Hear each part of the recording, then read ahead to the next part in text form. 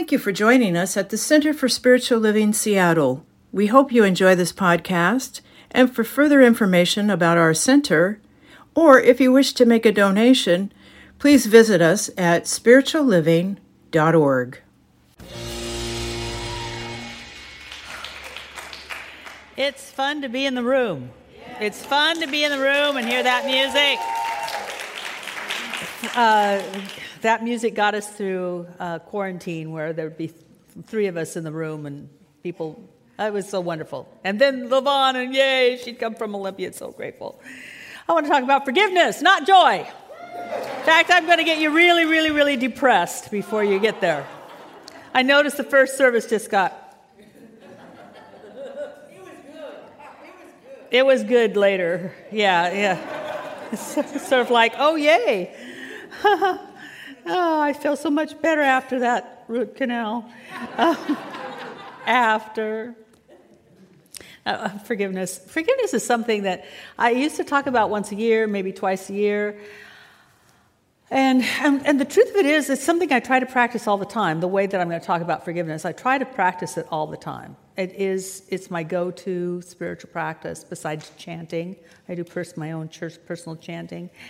But I need to provide a definition for what I am talking about with forgiveness. And everybody's going to have a version. And if you know my version, what my definition is, my why, then it'll be easier to understand the rest of the story. So my personal definition of forgiveness is that it restores the experience of harmony within ourselves and others. Harmony is the natural order of things, and that comes from Judge Thomas Stewart. She left. Oh my God! I was going to go, Judge Thomas Stewart, yes. And I think it's Edinburgh Lectures, where he says the first law of the universe must be order, and out of order comes balance, and out of balance comes harmony. Out of harmony comes beauty. So when we're in balance, we get to live a beautiful life. And I was really inspired to have this as my mission statement for my life, is to bring harmony to the world. I mean that sounds outrageous, but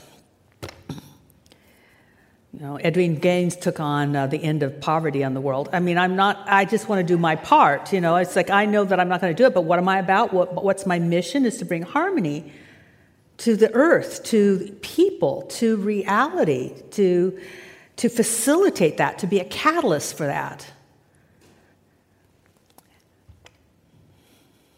I want to define harmony now. Besides the combination of simultaneous musical notes in a chord, which mean nothing to me, but I know when it's not harmonious. How many of you have ever heard a group and go, well, that's not harmony? I know it when I hear it. It's not harmony. But this is also some other definitions of harmony is to have congruence, agreement, accord, tranquility. Tranquility and unity. Unity being an aspect of God. So when we're not tranquil, we're not harmonious, and that's hell. And harmony is heaven. Having harmony within ourselves, harmony is heaven. So perhaps when we are to bring heaven to earth, that's from Revelations, bringing heaven to earth, making earth heavenly, maybe we're restoring harmony. The first law. See, I think that things are pretty harmonious until human beings become involved. The earth knows how to care for itself, readjust itself. Our opinions of each other get in the way of us getting along. No child was born racist. No child was born prejudiced. No child was born to believe that they weren't okay.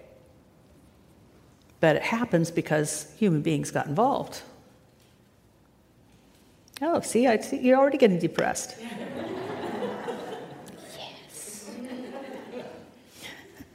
You're such an advanced group. It took quite a bit longer to get first service depressed. Or maybe they were just more prayed up. I don't know. See, what I want is to be pulled towards harmony. Like, how can we harmonize things? Because a lot of people say that they want peace, but what they really want is for people to just be nice and shut up.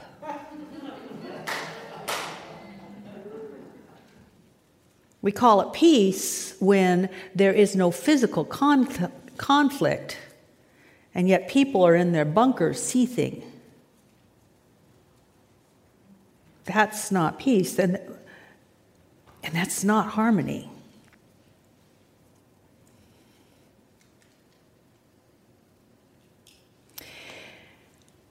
We lose our sense of harmony and tranquility for one reason, according to Rabbi Rami Shapiro.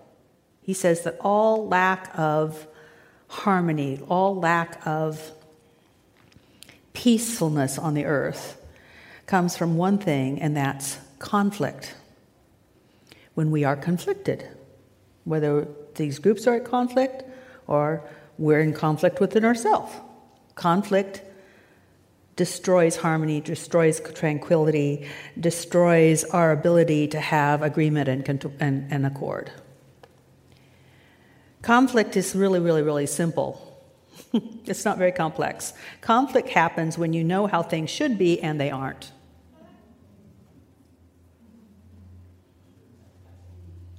Conflict is when you had a plan and that didn't turn out. Conflict is when you know how people should be and they won't do it. From the smallest to the biggest issue. The smallest issue being the child that you are with, whether it's your child or your grandchild or your niece or your nephew or the neighbor that you decided to take to the grocery store has a fit in the aisle, that kind of conflict, or the kind of conflict that we see on news all the time.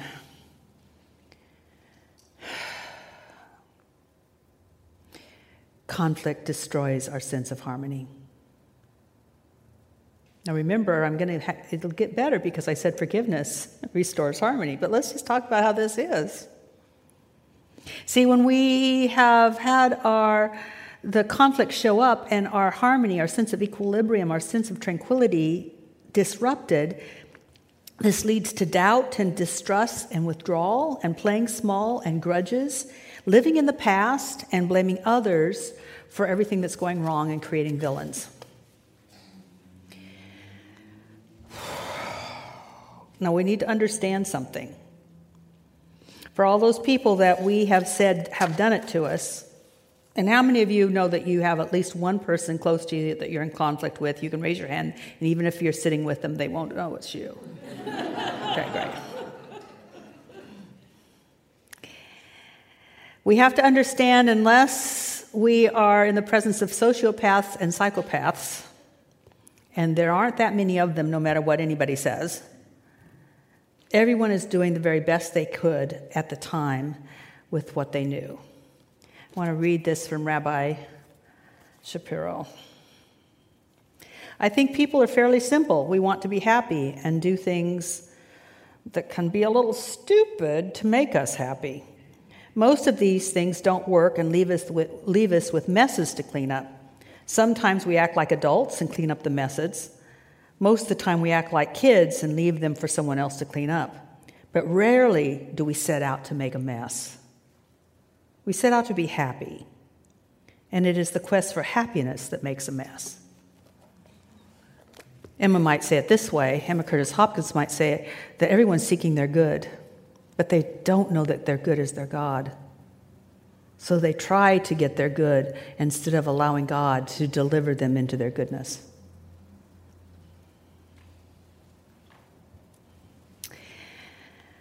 I want to explore this. I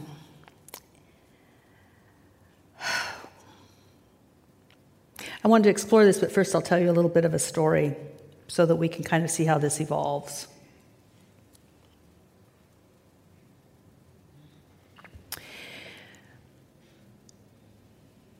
I don't know when I was probably in my 20s, late 20s, early 30s when I kind of woke up to the fact that my mom wasn't a very good mother. doing the best she could, but wasn't a really good mother.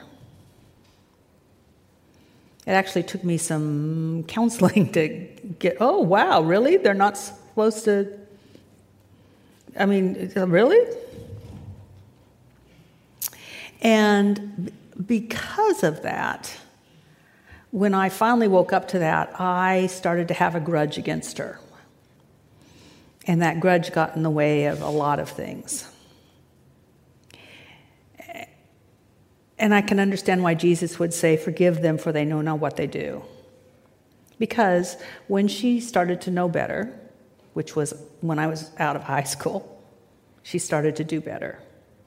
I actually asked her once, Mom, why are you this way with Lisa, Nancy, and Bruce, and you were never that way with me? And she says, well, I'm so wanting to make up for the way I was. So she was a better mother. So I want to talk to this about mentally, emotionally, and spiritually, looking at this whole thing of conflict. Mentally, I can understand she was doing the best she could. You know, mentally, I can kind of get there.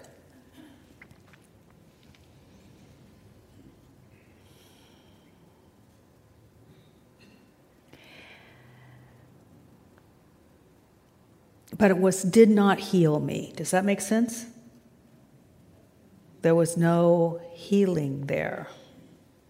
I'll talk about the healing later. We can all look at things and intellectually understand that they were just unskilled.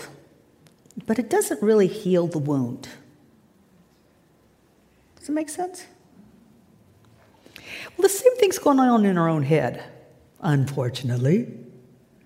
Because a lot of the conflict isn't with others, it's in our own head, especially people on a spiritual path.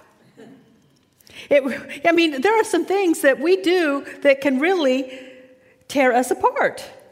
I mean, we start to become awake and we start to know how we could be, and we want to do our best, and we don't.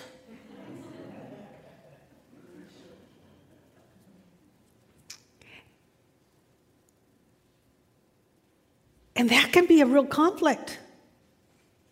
Which leads me to the emotional level, which is then we feel bad about ourselves. I mean, this whole emotional level is such a weird place to wander into. What a swamp. Don't worry. Be happy. Yeah, try that. And love everything and everyone. Sure. And other stuff that we can't do in the moment, therefore we judge ourselves. Because now we're woke enough to understand we're not doing it. It was better to not be awake. And I've heard things like, when you're on the path, you can't get off. Why not?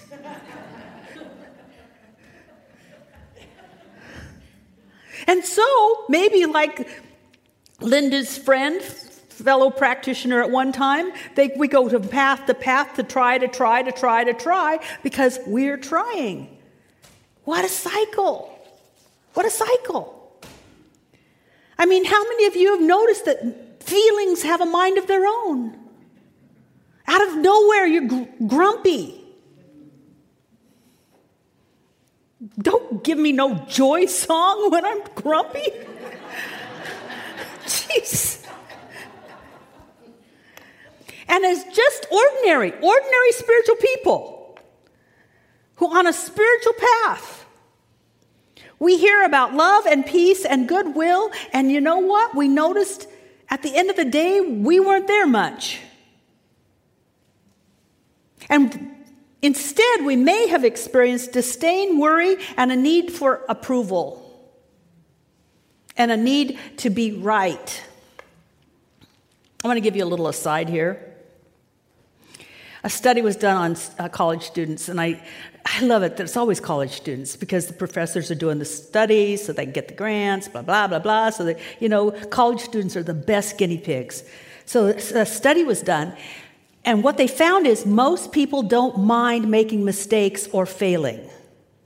They just hate it if anybody noticed. So we want to appear right. This is really ripe territory for the mind to jump in and berate some aspect of ourself that isn't where it should be. We're not loving enough. I mean, so do you see how it's kind of a cycle? We think, and we think about how we're doing things wrong and we're not doing it right, which can make us depressed, and then we notice the depression and how that then goes like this, and it feeds upon itself.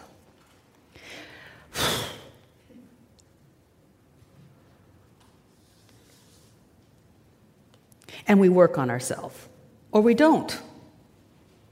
We work on ourselves, or we eat, drink, drug, shop, Netflix. That's my favorite one right now. To avoid noticing what's going on. So let's take the spiritual. Let's talk about that. This is when we call in the big guns. Because remember I said forgiveness is a catalyst to restore harmony. And harmony is the antidote to conflict, whether it's with someone else or with yourself, inside yourself. To harmonize thoughts and feelings, we need to reestablish that harmony. And that harmony is actually an aspect of yourself that is God within you. So we're actually not trying to make anything happen. Instead, we're calling it forth. We're calling it forth. See, I don't know how to not worry. I'm sorry, I don't. But I'm sure I could put together some nice platitudes, write a book, and it would sell. I also don't know how to not criticize. There are times the criticism will just show up. It's like, whoa, no. Shh. I thought you'd gone someplace else. And I think the reason that I can still criticize is because I'm really very, very good at it. I do not know how to not doubt, and I don't know how to not fear.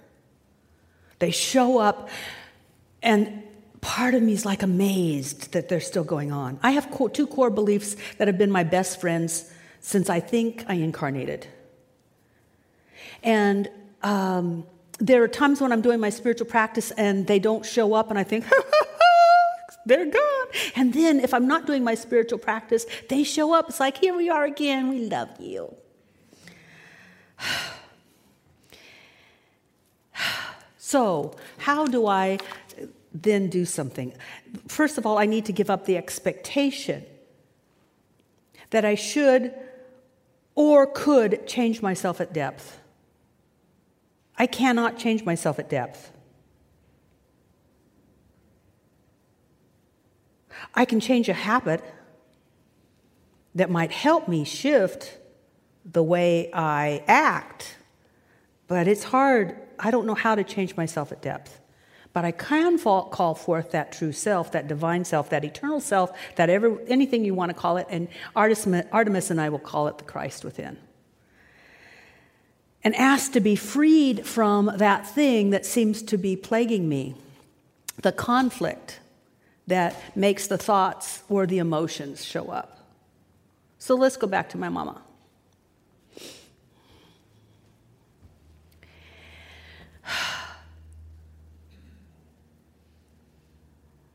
In my late 30s, maybe even 40, we were still in the little building in Northgate that we owned before we went to Sandpoint. Who was there?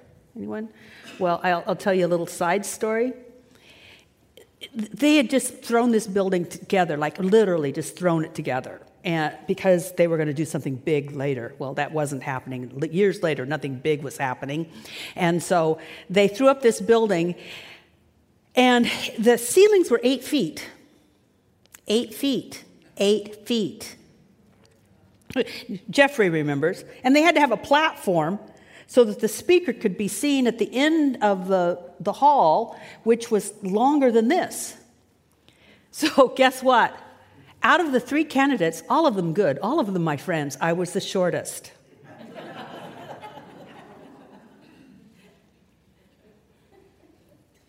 I looked better on the stage than the guy whose head was just...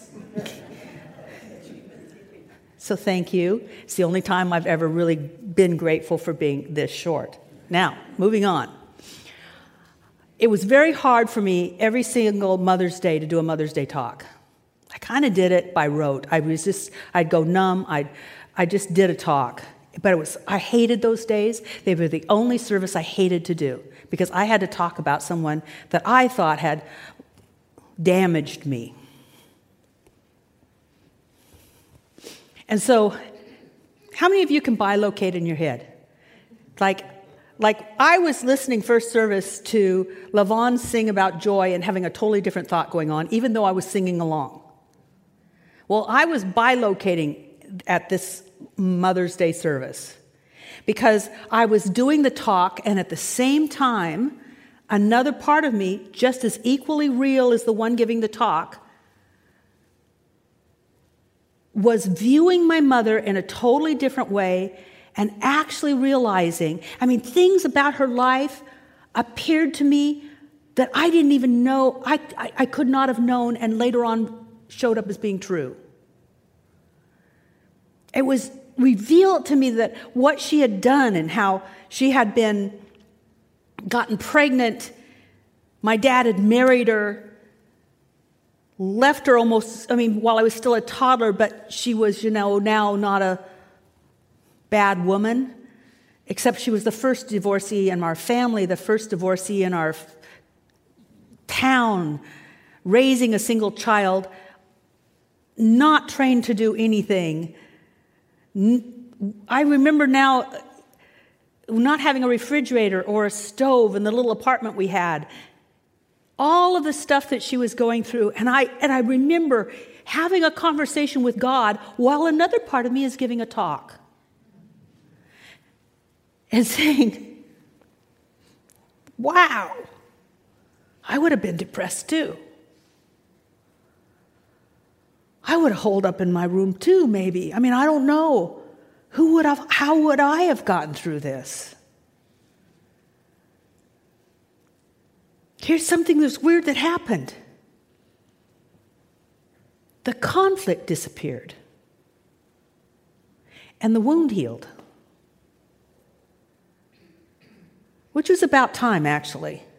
They say you can only blame your parents until you're 35, and then you got to get over it. I was well into my 40s, so it was an amazing experience. See, that's what Spirit can do. I'd done the praise you and raise you. They say in the Bible to forgive 70 times 7, and some people actually do 70 times 7, and then another 70 times 7, and another 70 times 7. That's a lot of forgiveness. And yet, what it really means is continually. So what I'm trying to do when I say it's my practice is I continually take those things that I don't know how to handle, and I say,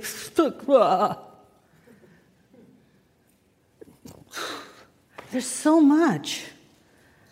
Personally, interpersonally, in the world, but something does. Something does. Always has, always will.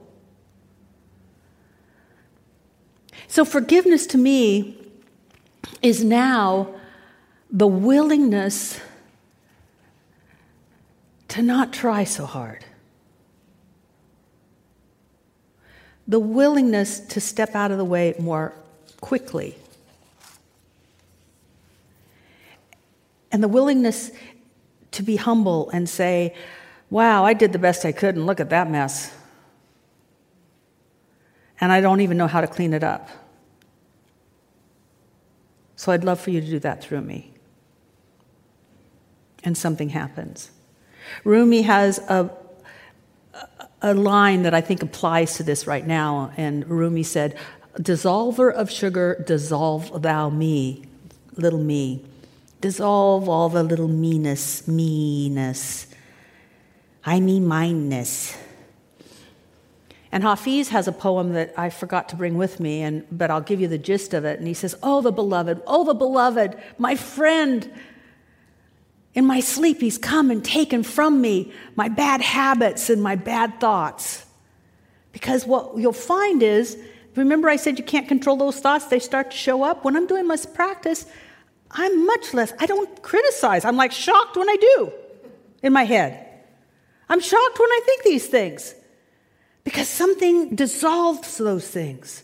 We're either living always from the outside and being influenced by stimulus, or we're living from the inside and stimulating. We're either being influenced by who we think we should be, or we are living as who we are. And that's the essence of the center of spiritual living. That's what we do. That's what we teach. Now take a moment and ask yourself, what is the conflict that you are dealing with? What is the thing that's out, shouldn't be? Whether in your head or outside, ask yourself. Now, if you choose, ask yourself, are you willing to be humble and step out of the way? And we can all bilocate and just see that part of yourself, love that part of yourself that's been working at it and trying. How many of you really want to take that aspect that wants to work on yourself and send it on vacation? I mean, really. I mean, I'm so afraid that people leave this center because we're the church where you work on yourself. You know, you got a job, at a part-time job, and then you come to church and work on yourself. So what if there wasn't work?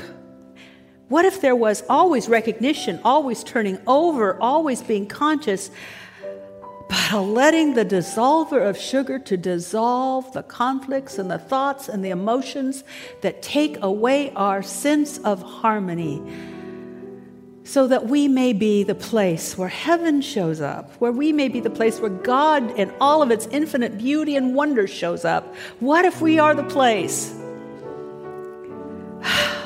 where Spirit is revealed?